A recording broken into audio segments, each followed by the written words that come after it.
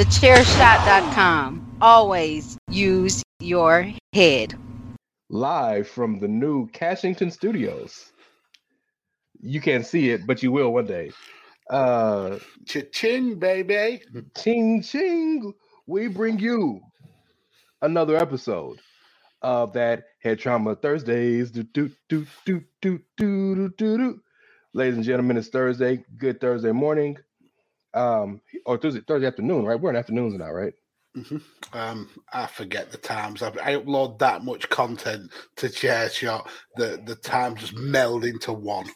But yeah, Happy Thursday. I think it's 4 p.m. ish. I think it drops. You're listening to this sometime on Thursday, so I hope you're having a good day. Whether it's a good day or you had a good day. Of course, it's your boy Rance, aka Ray Cash. I'm with the Podfather himself. I'm with Mr. Mags.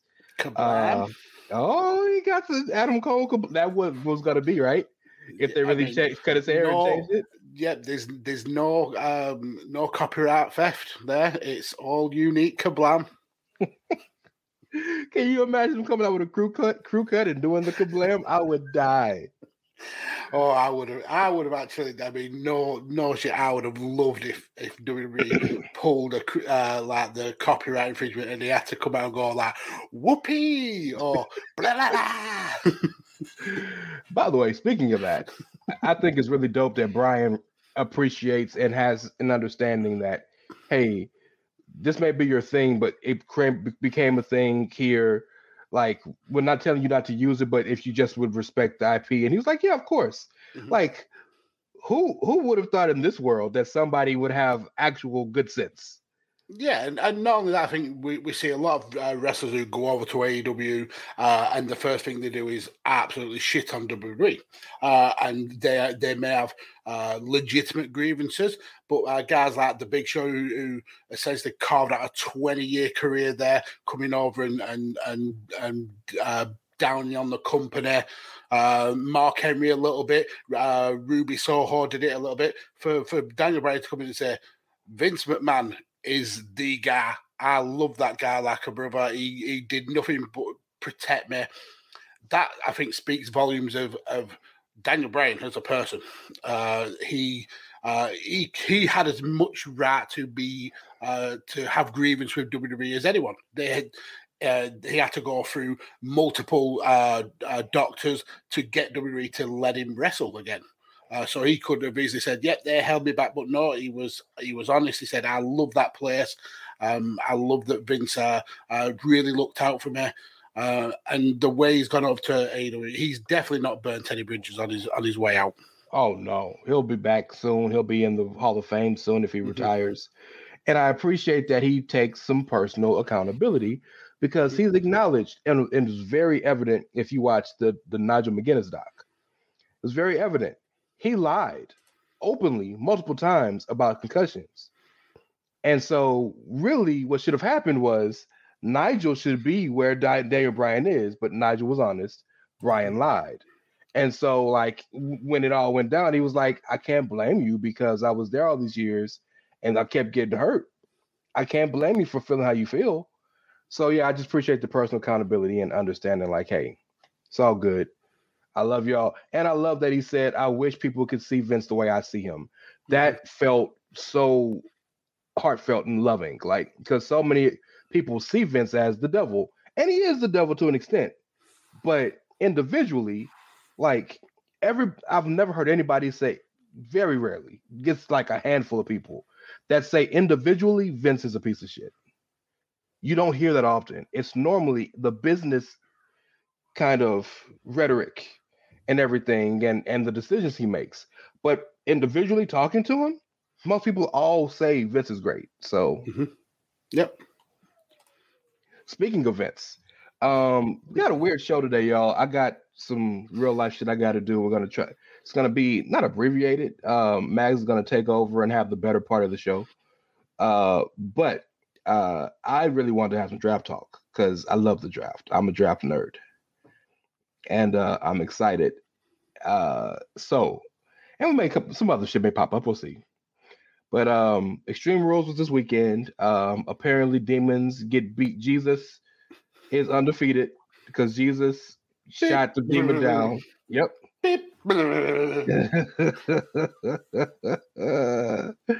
Oh boy. Acknowledge me, Jeebus.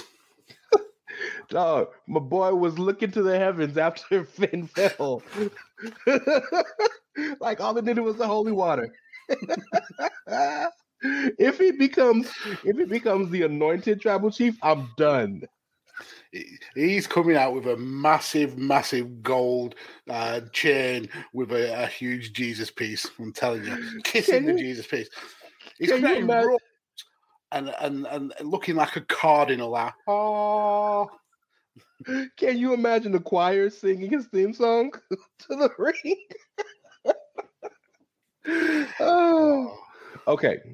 But yes, Extreme Rules, weird, bad ending notwithstanding. And I think it's only bad because we don't have a follow-up yet. In the moment, it was terrible. It may get better with explanations Friday. We'll see. But I think it was a very good show. I think it exceeded expectations. Mm-hmm. Yeah, and I've not actually watched Extreme Rules yet, but I've seen the backlash on Twitter, especially through the wrestling media accounts, and if you were to believe what they had put, you'd think this was the worst thing that's ever happened in the history of wrestling.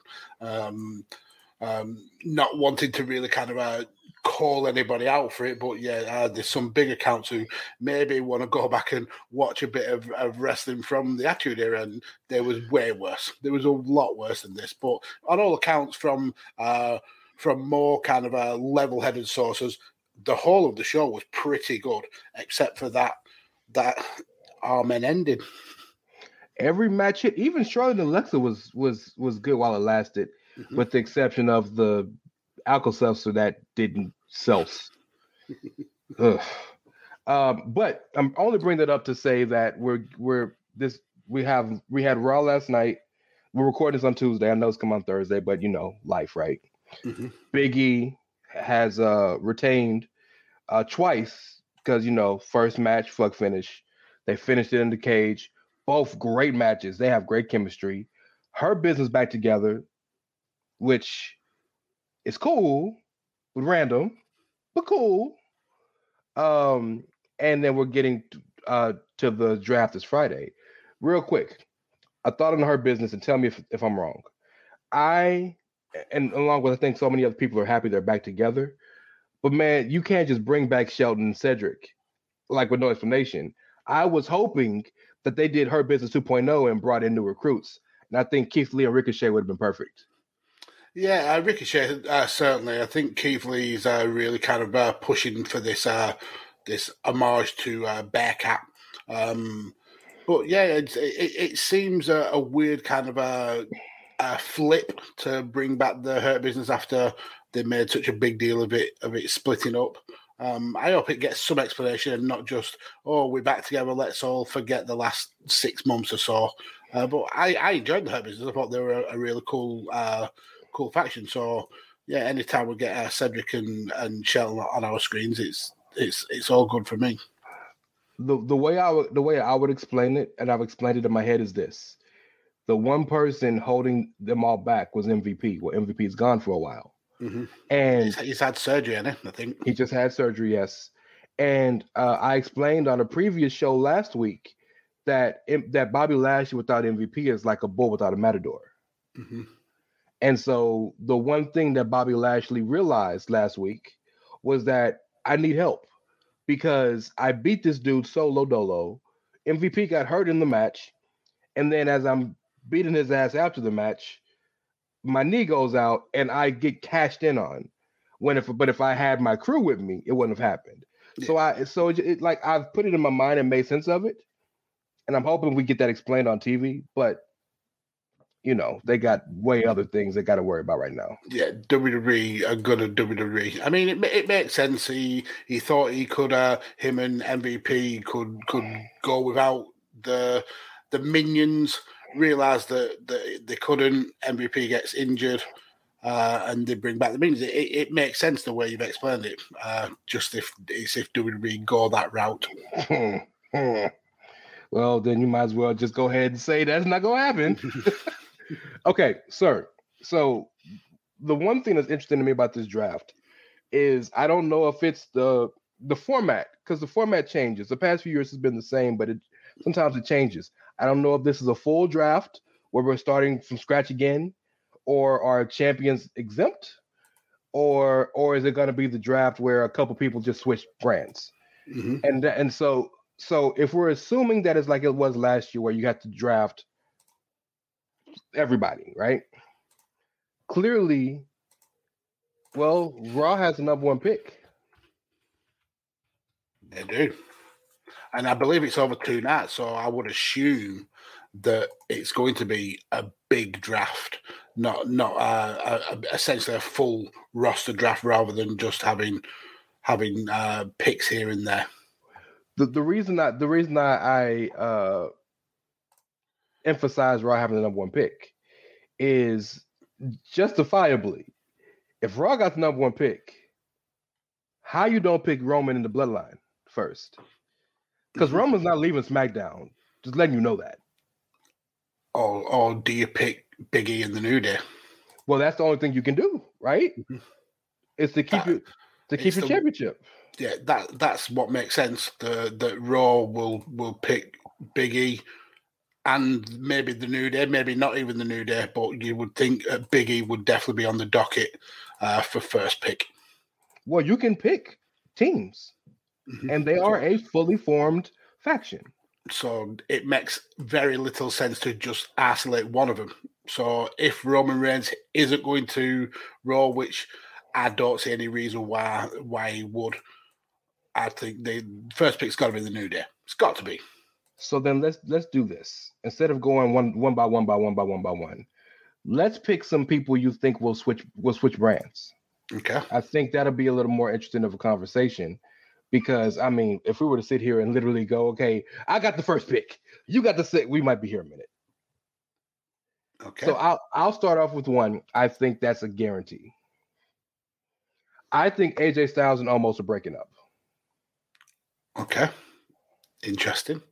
And the reason I say that is because I don't think you want to have it where one of them turns on the other and they break up and feud. That won't work.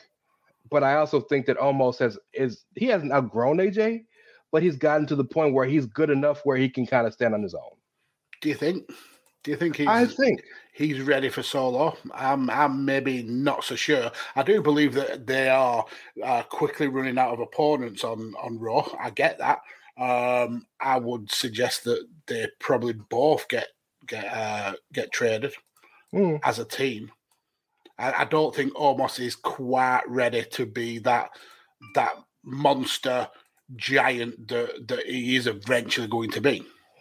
In ring, no. He's still getting there. He has a lot of tools, but he's still getting there. But he has everything else. He got the swagger. He got the presence. He understands better than people been wrestling for 20 years. He understands where his framing is on the camera. That is something that you can't teach. That's natural. He has a decent little moveset that's growing. It's getting there, right? But everything he does looks believable, and he gets it. So I think if we can handle all that and just slow it down and then build him up, like I'm not expecting him to face Roman tomorrow, right? Like build him up. But I just don't think originally when they got together, it was AJ had to carry this dude. Now, almost getting bigger cheers than AJ. So I'm just like, I don't know if it works. I don't know if it's necessary anymore. No, I get your mindset from it, but for me, if they split up because of the draft, it's kind of a wasted storyline. WWE love to use the kind of breaking of wrestlers where one tag team partner has outgrown the other one, or one doesn't agree with the ideology of the other, and we get that friction. I mean, we've seen it how many times with Randy Orton and Matt Riddle. I think if you split them in a draft, you lose that pay-per-view level match between the two. So I think they'll move together. Does anybody want to see AJ versus Omos? Does anybody? Not right now, but I think ever. if you build the almost is getting these cheers, and then we get AJ being jealous of that, he should be the star. Almost was meant to be his bodyguard, kind of like the Dakota Raquel stuff. It's a tale as old as time in wrestling. I think we can build to almost laying the sweet smackdown on AJ. I mean, maybe nothing you're saying is wrong. That's why they've always done it. It'd be cool to see him do it. Just like some of my favorite breakups in the draft were like when the Dudleys got broke up, or when APA got broke up. There was no beef. It was just, well, appreciate it, brother. See you on the other side. But to counteract that give us Deacon Batista and actual brother Devon, which my brother, testify. He's called my name. I got that theme song, by the way, in my phone. By the way, it's a true story. My grandmother she played for the church for like 50 years. She wanted to play that song for the church, and I was like, no, you can't do that. Just don't do it. She was like, teach me how to play it so I can play it for the church. No, I'm not. No. And then you could have come out in the suit and the tie and gone, oh, my brother, testify. And then put someone through a table. Hey, if that was a possibility, then we would have done it. If that was a possibility. You got one? Because I have quite a few. I've been going through this all yesterday and today.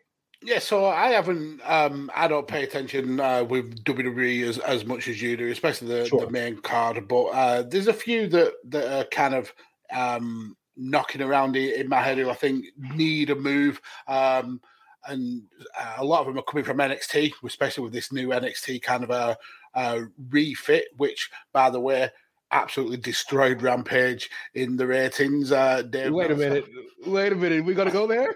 We going there? Just saying. We can take a pause and draft talk and talk about it. It's relevant.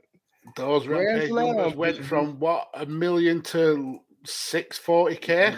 1.2 million? Mm-hmm. So essentially, they lost 75% of their audience hour on hour over Grand Slam. But that's neither here nor there. Yeah, no. So yeah, I think some call-ups will be coming from NXT. Agreed. One who I think is done in NXT is Dakota Kai. I don't think outside winning the title, which I don't think she's really going to do now. I can't see much more for her to do in NXT. I don't think she kind of fits in with this new vibe that they've got going on there. So I can see her being called up. Where she'd go is another matter. I've got a feeling that we're going to see quite a few females move from Raw to SmackDown. So I think that she will end up going to Raw, which it'll be interesting. Whether she'll be a huge star on Raw, I've got my doubts. I just don't think Vince is going to know kind of what to do with her. But yeah, I think Dakota Kai goes to Raw. But Vince, and people hate to hear this stuff because it goes against what they believe Vince booking is. But Vince loves people who are multifaceted and can just be a good hand. Mm-hmm. She may never be a world champion. She might not get every opportunity, but he will put her in every situation he can because she can do everything. Yeah, and she's good at heel and face character work. Absolutely. I was under the impression that Dakota, Aaliyah, Zaya, and Austin Theory were already called up. They just hadn't been given a brand yet. So maybe they will use the draft to give them a proper brand. But I wouldn't call it a call-up because they've been on the road with WWE forever. Yeah, they've been doing dark matches, I think. Yes, and Odyssey Jones has been doing dark matches too. So maybe they've already, maybe they've already, said I'll see you later. One that I think is a guarantee from NXT. If we're gonna shift to NXT real quick, Hit Row's gone. Hit Row is out of there. They are gone. Like if they're there next week, if they're not, they'll be there to say goodbye. They are gone. They already got their flight booked to wherever Raw or SmackDown is next week. Mm-hmm. Yeah, and if that faction gets broke up, it'll be a goddamn shame because in the kind of dying days of NXT 1.0, they were huge. I mean, they was the best thing on the show by far. So them sticking as a team will be superb. I think they probably fit more on SmackDown than they do on Raw. I think SmackDown is the cooler show, I suppose. If you that's a fair assessment, but that's why I would put them on Raw to kind of cool up Raw. I mean, plus they get more time. Well, yeah, there is 3 hours. I can see Raw picking up a hell of a lot of talent to fill those gaps. But yeah, either way, hit Raw definitely heading for main roster. And the booking strategies have changed because traditionally when Raw was the flagship, Raw would get the big stars, SmackDown would get the up and coming stars, and then build them, and then they flip. Yeah. Now SmackDown is a show because of the contract with Fox and being on broadcast. Raw is kind of the show where it's like the reclamation show or the entertainment show where we'll build people up and get them ready and then we'll switch them. So I can see Raw stacking up with guys like Lashley going over maybe and with Drew going over maybe. And I think you're going to flip the mid-card champs. So I think Boogs and Nakamura go to Raw and Priest goes to SmackDown and stuff like that. And then you can put people like Hit Row and some of these other people. Another name here for you, Io Shirai. I think she gets called up. I would agree, but the issue is they are up to press still champions. Well, I'm glad you mentioned that because tonight, they defended against the new. And I say tonight, we're recording Tuesday. Thursday, you'll know what happened, but they defend against Toxic Attraction. Toxic Attraction is looking really good as a group so far. Mm-hmm. What better way to prove it's a new NXT than to have the new girls that's just debuted 2 months ago win those titles? I mean, to go one further, you could even say perhaps the same could happen with Raquel Gonzalez. I believe she's got a title match soon against, is it Frankie Monet? Got the title shot. That's also Tuesday night tonight, but I flip it. I don't think Raquel gets called up. I think Frankie gets called up.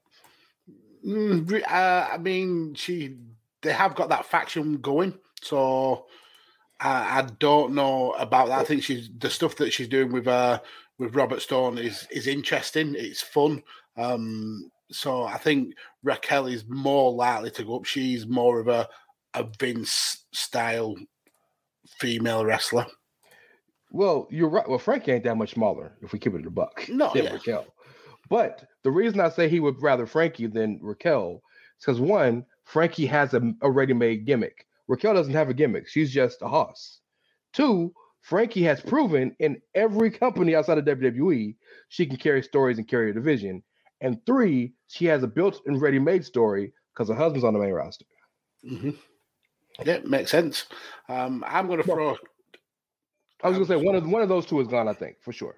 Yeah, definitely. I'm going to throw a curveball in, and it's one that the wrestler themselves have said that they are NXT for life. But I think with the way kind of coming to a natural end with Index being a thing and with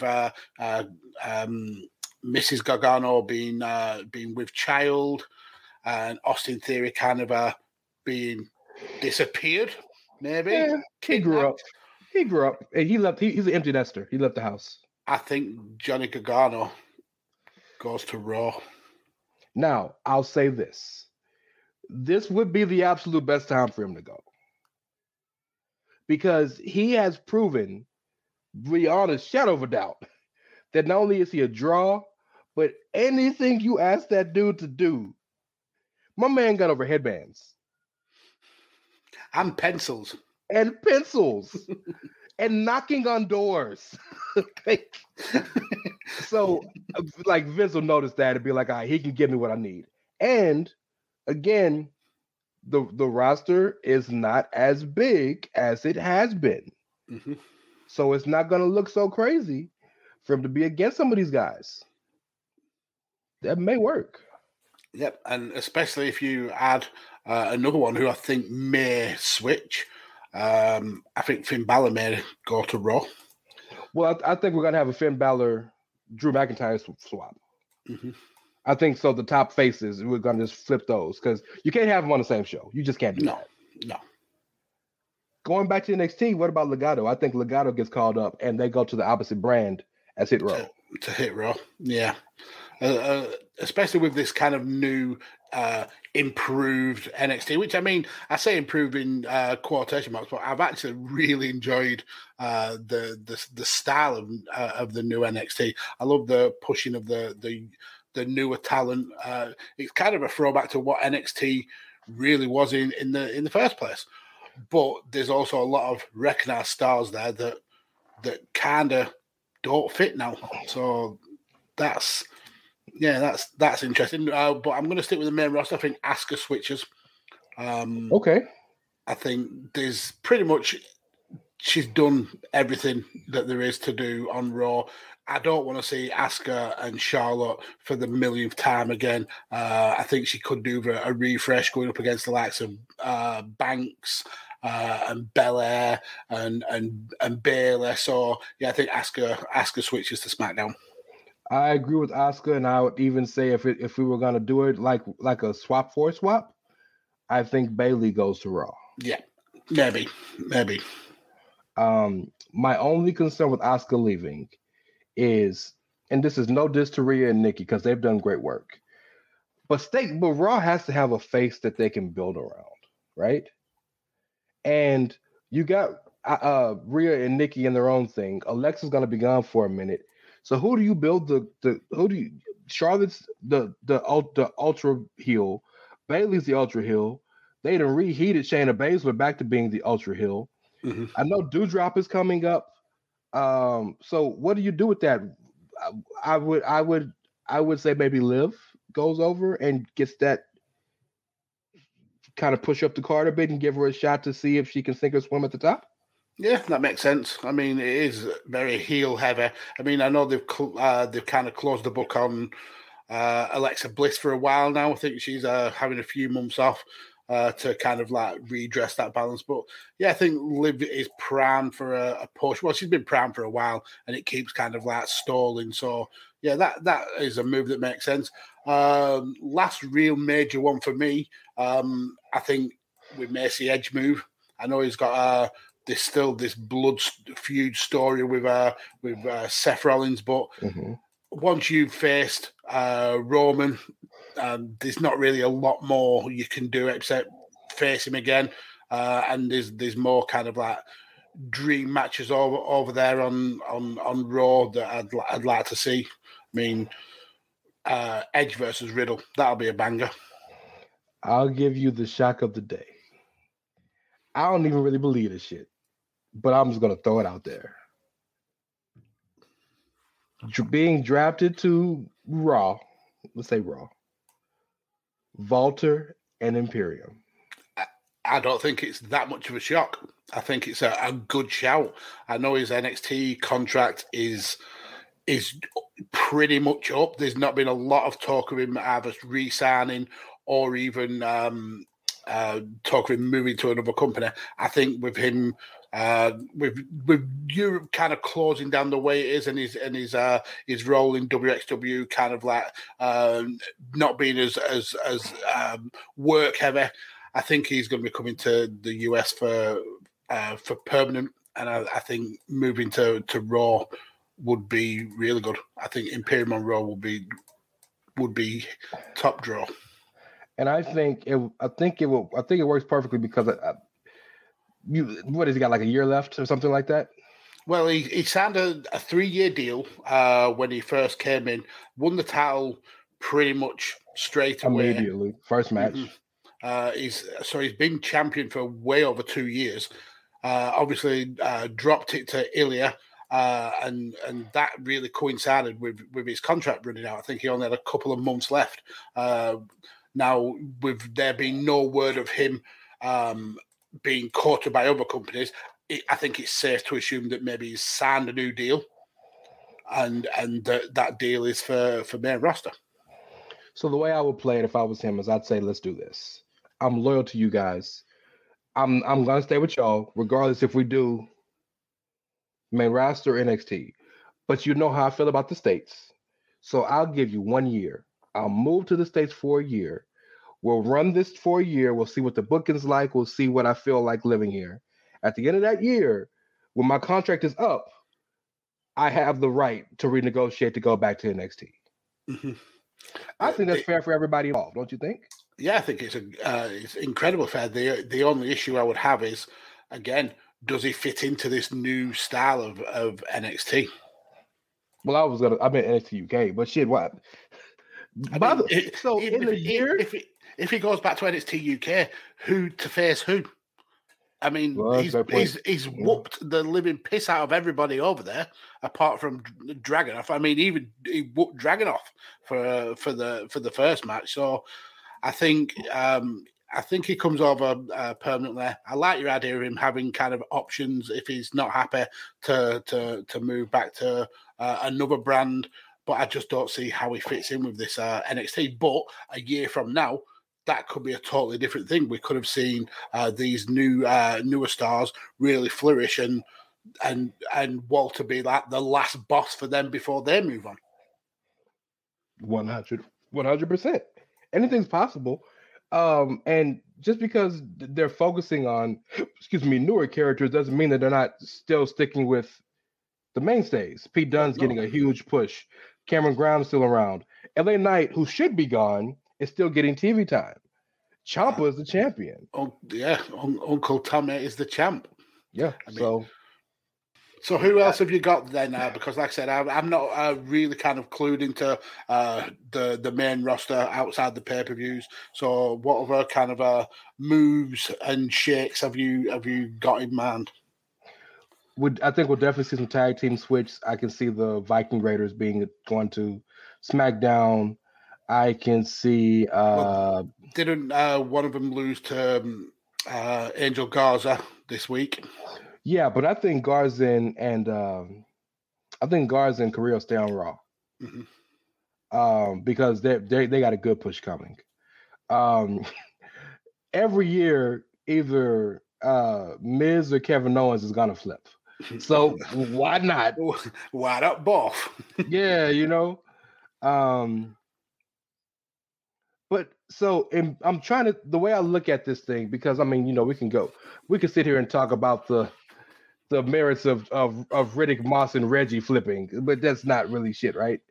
I try to think of it from a position of who are your top 6 guys in the main divisions, mm-hmm. and then like your top 4 mid-carders, right? So right now on Raw, from singles position, you have Roman and Seth at the top of the card as heels.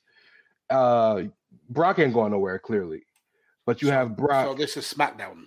SmackDown, yes, sir. You have Brock and Finn as your top faces, and then I think a step below them you have Sammy and you have Corbin, and then you have Kevin Owens and you have Nakamura, and then the Usos and the Street Profits. I think those are like, and then just out of respect for who he is to the company, Cesaro. I think those are your top guys. I can see half of them being gone. Mm-hmm. I mean, Cesaro for sure. You think Cesaro goes to Raw?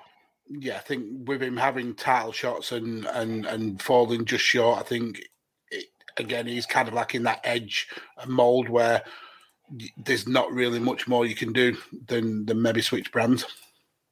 Okay, so then if we do that same conversation on Raw, and there's a lot more factions over there now, but you have E and the New Day on the babyface side, Damian Priest, Drew McIntyre on the babyface side, a reheated Jeff Hardy on the babyface side, and Randy Orton and Matt Riddle, I think, is where you're probably your top guys on the babyface side. And of course, you have Lashley and now the Hurt Business back together, AJ and Omos. You have Shamey. Who else am I not? Would you even mention Karrion Kross? I mean, they did run a promo for him again on Raw, apparently. So I think they're pushing him, even though he is a throwback to Mad Max Beyond Thunderdome. He looks like a pound store or a dollar store figure from Demolition. Yeah, like the off-brand one. like when your parents couldn't afford a proper WWE one, so they were like, "Here you go," and you looked at it and you go, "I am never going to play with you. You will never grace my ring." That's so bad, but you're so right. And you get a Sharpie and you very lightly colour it in and make him look like Demolition. And I think he's going to be so big. Yeah. But like they are really making it hard for this dude. Yeah. They should have kept him as the Hitman style. That would have worked so well. Just have him coming out in suit and ties, no messing about. That's what worked for him. This is just dressing. It's just theatre, and it doesn't work. He didn't need it. While I agree with you, Cesaro already did the Hitman professional gimmick. Didn't go nowhere. Like I was I think the difference though is Cesaro is too lacked, is too nice, whereas Karrion Kross, he looks like he would kill you and not have a second thought about it. Well, they do seem like they're kind of, even though he's already was kind of doing this a bit in NXT, but they seem like he was going a little towards the Sean O'Hare, rest in peace, side of the game with the devil's advocate thing. I'm not telling you anything you don't already know, which could be a cool tenet, but then you still got to make it look good when he comes out, because right now he looks like a dumbass. He does. Another guy that I think is interesting to talk about what he's going to do, if he's even going to be in the company in a year, is Ricochet. I bring up Ricochet because I had a conversation with a friend of mine, and his words were, shout out to my boy Rab Ropes, aka Mags's nemesis. His nemesis that Mags don't even remember half the time. But his thoughts were, I just want to see Ricochet used more. And my response was, I do too, but they got 12 people that can do what he does on his show. So what sets him apart? And he's working, and I give him all the credit for trying to get better at the character work and the promo work and things that set him off besides having great matches. But everybody on that card could have great matches. And my thought was, what I said to Rab Ropes was, man, he can't even be the superhero no more. Nikki took that lane. So, like, what is it that can set your boy off? And I thought the heel turn with the Hurt Business could have been that catalyst. And while him and Keith Lee deserve to be singles wrestlers, can you see like a 6-month run of them being a tag team? Oof, that would be pretty badass. I mean, you've got Keith Lee who can do things that no big man should ever be able to do. Yes. And Ricochet, essentially the guy that Gravity forgot. Shout out to Adrian Neville. I think that'd be a great tag team. But I really like the idea of putting him in Hurt Business. I think there's a ready-made story there for him as well, because he's always been the happy, smiley face, and it's got him nowhere. So he could easily say, I've had enough of this bullshit. I'm going to side with these guys who have all the success, who are dripping in gold. I want some of that. And remember, initially, MVP didn't want Cedric. He wanted Ricochet. Mm-hmm. So Ricochet could say, go back, we're fantasy booking now, but go back and say, I remember when y'all did all this, and y'all turned on, and then Cedric turned on me, and then y'all went and got every belt, and then you kicked away Cedric and Shelton, and you beat him in a handicap match, and then went on to be the world champion for like 8 months. Maybe I want me some of that. Mm-hmm. But alas, we go back to the same old, same old. I'm not going to complain, because I'm just happy to see the Hurt Business back together. Yeah. But it's going to be, this isn't, to use to pardon the pun, but this isn't Hurt Business 2.0. This is her business 0.5 because I don't. They're glorified jobbers. Pretty much. They're there to make Bobby look good. Yeah, and that's the disappointment because the Her Business was never a stable built around one. And yes, clearly it was built around Lashley, but everybody had their merit. They stood on. They all almost on the Evolution or the Legacy or the Four Horsemen side of the game. You know who the Diamond is, but all four of them stood side by side with importance. Now, man, it's like Lashley the guy, and they just in the background carrying the bags. Mm-hmm. But they're on TV. They can't complain. Any other surprises that you foresee, or that you want to see? Forget foresee. Anything in the world. Pick some. And I get clearly. I'm not going to say Kenny Omega gets drafted. No, like realistically, what you want to see? Yeah. I don't know. Like I said, I don't really keep much of an eye on the main roster.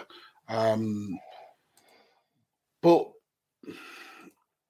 perhaps, I mean, you've mentioned Bailey maybe switching. Maybe Jeff Hardy switching could be cool. Going back to SmackDown. Maybe splitting up Eva Marie and Doudrop. One of them could switch because I don't like that storyline, and it could easily be finished. Eva gone, bro. Eva gone for a minute after last night. So yeah, I like I said, I don't really keep on with the main roster, so I haven't got many kind of irons in the fire though. I'll tell you this, it ain't gonna happen. I don't know if I even really wanted to happen after what happened. But man, if Bray Wyatt pop his ass up Friday or Monday, I'm going to pop and shit simultaneously. Well, I very much doubt that because he's after Seth was on the Smoking Skull sessions and saying how pissed off he was about the Hell in the Cell and how he wanted to absolutely bitch slap Vince McMahon. Bray Wyatt said on his Twitter account, "Wait till you hear his side of that story." So I think we're going to see him do move to either AEW or wherever, and do the typical of shitting on WWE. Well, I can tell you this: I don't know if he's going to sign with AEW, but I definitely think that he will show up on AEW this week because they're in Rochester for like the Brody Lee Memorial Show. I can see that, and I'm okay with that. But I don't want him in AEW because they got everybody already, and we just spent years bitching about WWE hoarding talent. I mean, I don't see AEW as talent hoarding yet, but what I do see is they're signing big name after big name after big name, and we're getting more and more diminishing returns from it. Mm-hmm. I mean, we've had Punk, we've had Bryan, we've had Ruby Soho, we've had Adam Cole, and yet the numbers are still dropping. And the dirt sheets are still switching the goalpost to they're winning the demographics, and then they're winning in this particular demographic, and then they're winning in this particular demographic in this particular city, and then this particular house is watching, and this particular child is watching. I saw a report from the dude at Wrestling Inc. Is it Alfred? I can't remember his last name. He's not with Wrestling Inc. He's with Forbes. Alfred Kanua, aka Big Nasty. Yeah. He said that the metrics show that AEW have the whitest wrestling fandom of all the major companies, which essentially goes along with what we've said all the time, that AEW really need to be more diverse with the wrestlers that they're bringing in. So if Bray Wyatt does go, will he move the needle? As much as we've heard it from Roman Reigns, it's rung true because these big pops last for a week, and then it's, oh, well, what's happening next week? What's the big pop? And when that finally doesn't happen, the fans are leaving in droves. It's it's weird to see. Well, Tony Khan told you that his roster's so white and his fan base so white last week when him and Dave Meltzer told everybody that they have the richest and most affluent, smart fan base. That was code speak for white. Yep. So, and I think the issue is this: AEW is starting to fall into the situation that WWE is falling into, and that's everything. The show is great, but like I can watch it whenever. There is not a premium to watching AEW on Wednesday anymore. Like if I miss it when it comes on, like that's the reason why AEW was so hot for 2-3 years when it started, because you almost had to watch every episode because it was so new and so different. And the one thing they have over WWE that is easily like helps their show is the show looks fun and the crowd is engaged. Yes. But like really at this point, and no offense, because I watch it every week, both episodes. Mm-hmm. But what is there that's making you say, man, I gotta watch this week? Yeah, I mean, you're right. You've hit the nail on the head. By the way, Grand Slam notwithstanding, that's an anomaly. But I'm sorry, go ahead. Yeah, but is it an anomaly? Because every other week is a special event with AEW. How many Jacksonville homecomings have we had since they went back on the road? I mean, they've only been Chicago and Jacksonville, and they come home every other week. We got one more coming before the end of the year, by the way. You know that, right? That's a good point. That's a very good point. I don't know. Then the John Moxley homecoming. Now we got the Brody Lee Memorial Show. Gonna have the QT Marshall bowling shirt special. I don't know what else we got going, but Kip Sabian return. That's gonna be a thing. Miro has a live sex show while he prays to God in the ring. Like I don't know what pleasures his wife. and they're doing great work. Again, it's a fun show to watch. It really is. AEW Dynamite and Rampage is fun to watch. The only problem that I have is, and it's a very first world problem. It almost feels like I shouldn't be complaining about it because it's so spoiled. But if every single show is a special, then no show is a special. Yeah, no, that's spot on. That's spot on. I want to give a shout out to my co-host in Golden Lovers Brethren, Kyle Morris, on the Outsider's Edge with me, who has coined this phrase that I live with now with AEW. It's all sugar. Mm-hmm. There is no substance in that show. It's all sugar. I mean, to the point where they like Andrade versus Pac on Rampage the other day, because Dynamite's a good show. I don't really care about Rampage too much. Sorry. And the rest of the fan base seem to agree. Well, there you go. There you go. But Andrade versus Pac, it's the show so much sugar that they didn't even get an entrance. And that was a pay-per-view match. They got moved, and the show starts, and they're in the ring. Like, what? And again, maybe that's not important to their fan base, because their fan base wants work rate. Cool. I want the entrance. So, like, I don't know, man. They're not doing bad work, but they are really living in this world where, like, they're in a bubble that's slowly diminishing. Because I think people are starting to see past a lot of the, I would say bullshit, but the correct term would be smoke and mirrors. I think people are starting to, the magic tricks ain't hitting like they used to no more. I see the card in the sleeve that you're supposed to, like, people are starting to get that, like, this isn't this perfect utopia that we have been led to believe. And it's ironic that it's happening after they've made their biggest acquisitions ever. Yeah, I think that was the beginning of not the downfall, but of the realization. Yeah, the realization. And I think that point will be hammered home when we see the first major person to leave AEW. Who is going to be, you think? You think it's Cage? I think it's Brian Cage.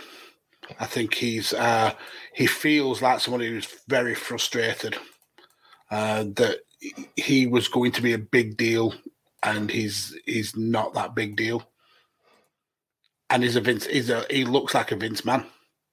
So maybe he could be the first person to cross. Well, yeah, but I mean, that's on the same sense that like Mike Awesome was the first dude to like appear for ECW, right? Like Brian Cage is a good hand. I know he's a world champion. No, I'm certainly not saying he's going to come over and headline WrestleManias. That's for sure. But he could be. He's a big name in AEW. He made a big splash when he came in, and if WWE wanted to get some of that kind of that shock, having him rock up on Raw or SmackDown would certainly start that ball rolling. People like, oh, Brian Cage is over there now. Let's see what's going on.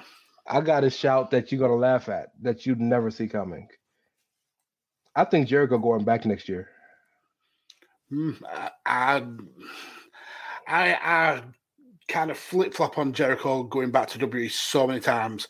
You hear him talk about how he essentially asked Vince for permission and what he thought about it, and Vince said, "Yeah, go and do your thing." So there's always that really feels like a really good relationship there. He did the Smoking Skulls thing, which was a really good kind of that raw interview.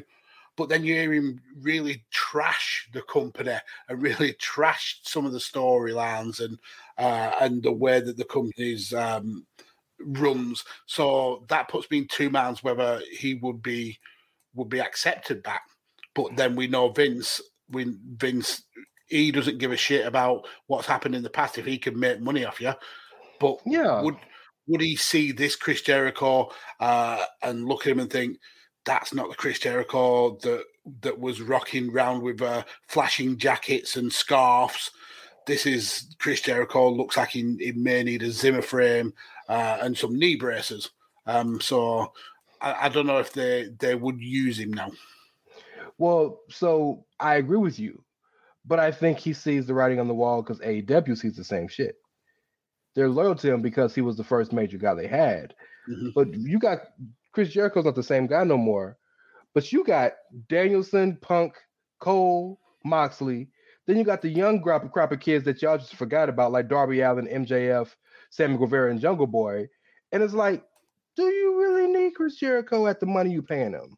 And he's teased so many times that he's going to be taking a break, but he's never gone away yet. I mean, the MJF stuff was the perfect time for him to go away and refresh, and he's still around now. And now he's getting involved in the storyline with American Top Team. I mean, and that flying knee from Jorge, whew. We'll see. So I understand the way Jorge came up. He was always going to be a fighter, but he missed his calling. Jorge is a perfect professional wrestler. Mm-hmm. Let me say this real quick, and then we're going to take a break. And then when we come back, it'll be 5 rounds Fallout. Shout out to UFC 266. Great card. I want to say this real quick. For all the people that say that the WWE sees AEW as competition, every person that's asked to leave WWE has told Vince we're going to AEW. And his response to all of them is, all right, have a good time. Good luck, pal. Yeah. So if he was worried, would he be encouraging these guys to leave? Exactly. Am I reading too much into that? No, I think you're right. And I don't think he sees AEW as competition at all. I think the mindset of him, he's competing with Marvel, he's competing with Disney, he's competing with UFC. He's not competing with other wrestling shows as much as fans don't like to hear it. He doesn't. AEW just doesn't register to him as a competition. Nope. If there's anything they compete in, it's simply the fact that they're both fighting for essentially the same wrestlers because they're the only companies that can afford them. Yeah. But we're gonna take a break. I appreciate you rocking with us. When we come back, you'll hear the beautiful dulcet tones of Mr. Big Fish himself. Before I go, check out ProWrestlingTees.com and get some fantastic t-shirts. that hopefully we can get Mags one very quickly, because he has like 17 shows on the network, so why not? Kablam. Well, hey, that's copyrighted. But yeah, go check out some stuff. I'm sure there's some you'll see you like. And we'll be right back. BetMGM has an unreal deal for sports fans in Maryland. Turn $5 into $150 instantly when you place your first wager at BetMGM. Simply download the BetMGM app and sign up using code OldLine150. Then, place a $5 wager on any sport. You'll receive $150 in bonus bets, regardless of your wager's outcome. And if you think the fun stops there, the king of sportsbooks has plenty of surprises in store. Check out daily promotions, same-game parlays, live bets, and so much more. Download the app in Maryland today and get $150 in bonus bets instantly from your first wager. Only at BetMGM. BetMGM and GameSense remind you to play responsibly. See BetMGM.com for terms. 21 plus only. Maryland only. New customer offer. Subject to eligibility requirements. Rewards are non-withdrawable bonus bets that expire in 7 days. From issuance, please play responsibly. For help, visit mdgamblinghelp.org or call 1-800-GAMBLER in partnership with MGM National Harbor. Promotional not available in Washington, D.C. Promotional consideration paid for by the following. Hey folks, PC Tony here. Thanks to our new partnership with Angry Lemonade, you can save 10% on physical products and digital commissions using the promo code Chairshot. Head to angrylemonade.net to check out their amazing catalog of products and services. Use the promo code Chairshot to save 10%. That's angrylemonade.net. Are you looking for the newest and hottest in the world of pro wrestling? Then check out the amazing action on Powerslam.tv, the biggest indie pro wrestling channel in the world. Get over 6,000 hours of the best events from over 150 of your favorite promotions from 20 different countries around the globe.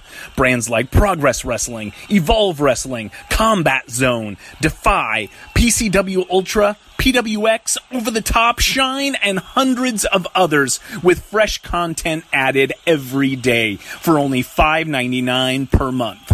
Get your free trial today at Powerslam.tv. Go to Powerslam.tv, promo code Chairshot, get your free month. Again, that's Powerslam.tv, promo code Chairshot.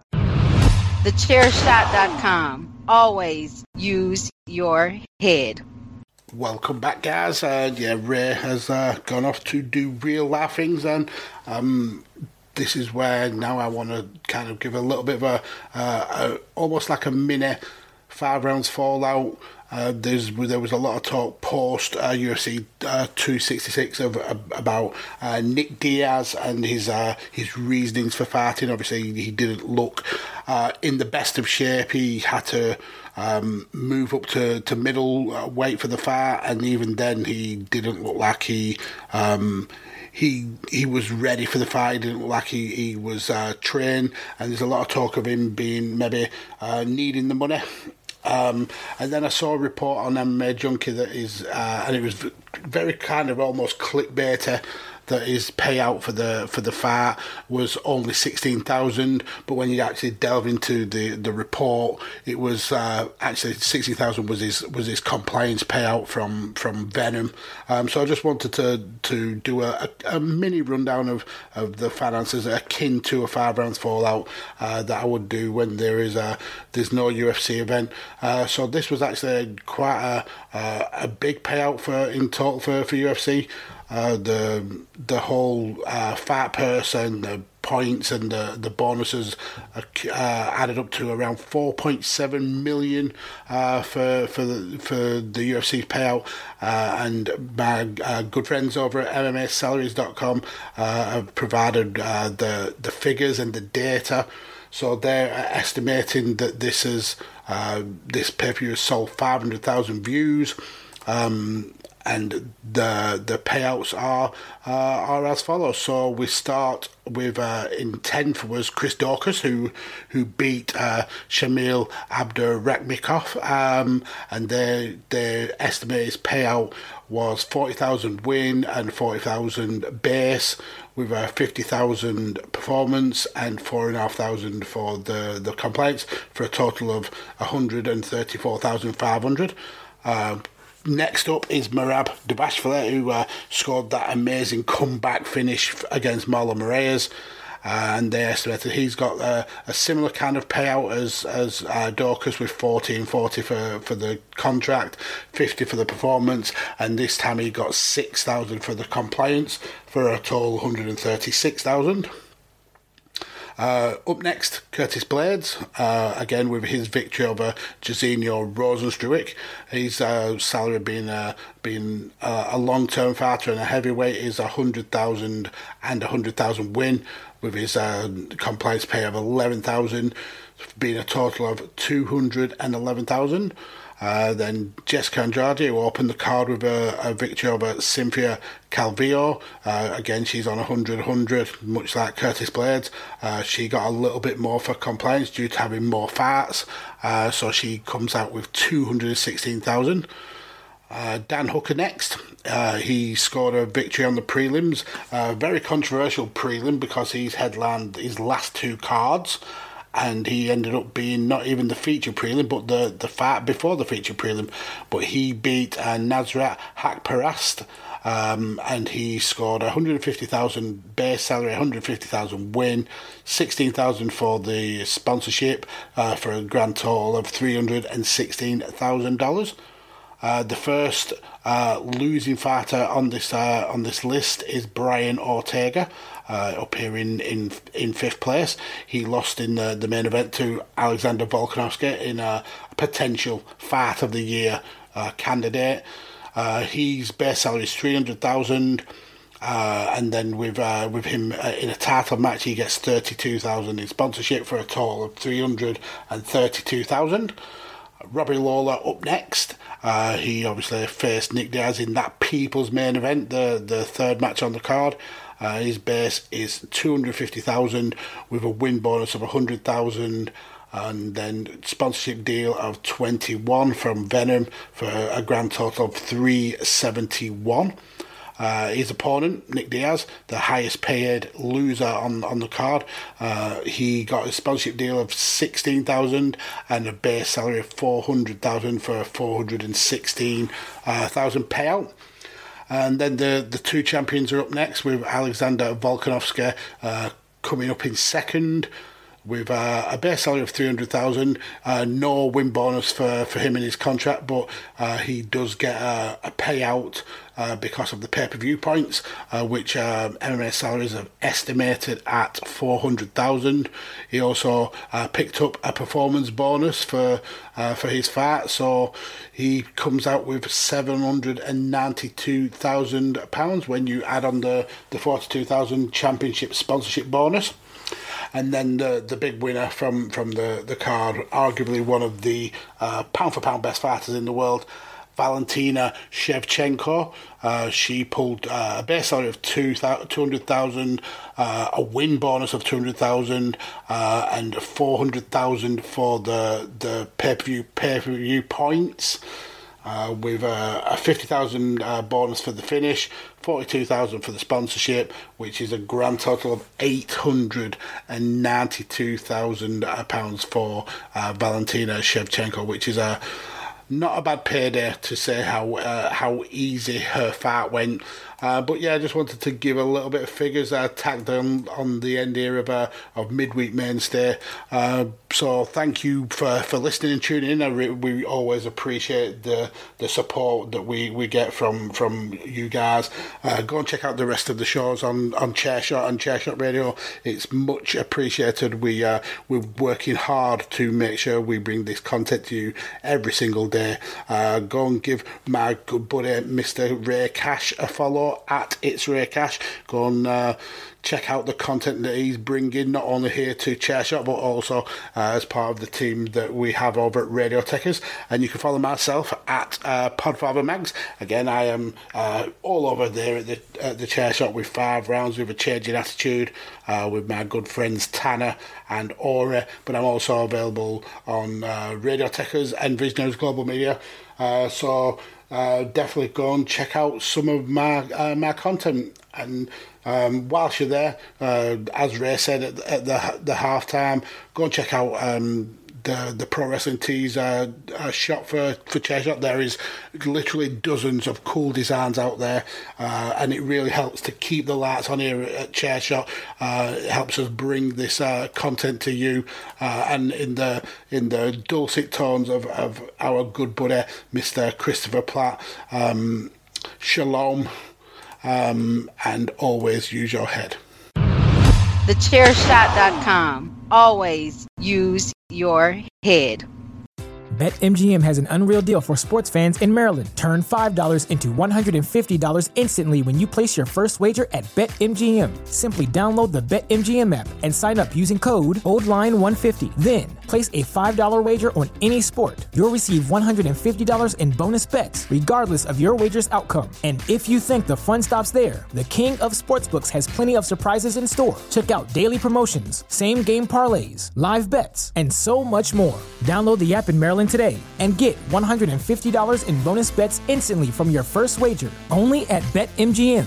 BetMGM and GameSense remind you to play responsibly. See BetMGM.com for terms. 21 plus only. Maryland only. New customer offer. Subject to eligibility requirements. Rewards are non-withdrawable bonus bets that expire in 7 days. From issuance, please play responsibly. For help, visit mdgamblinghelp.org or call 1-800-GAMBLER in partnership with MGM National Harbor. Promotional not available in Washington, D.C.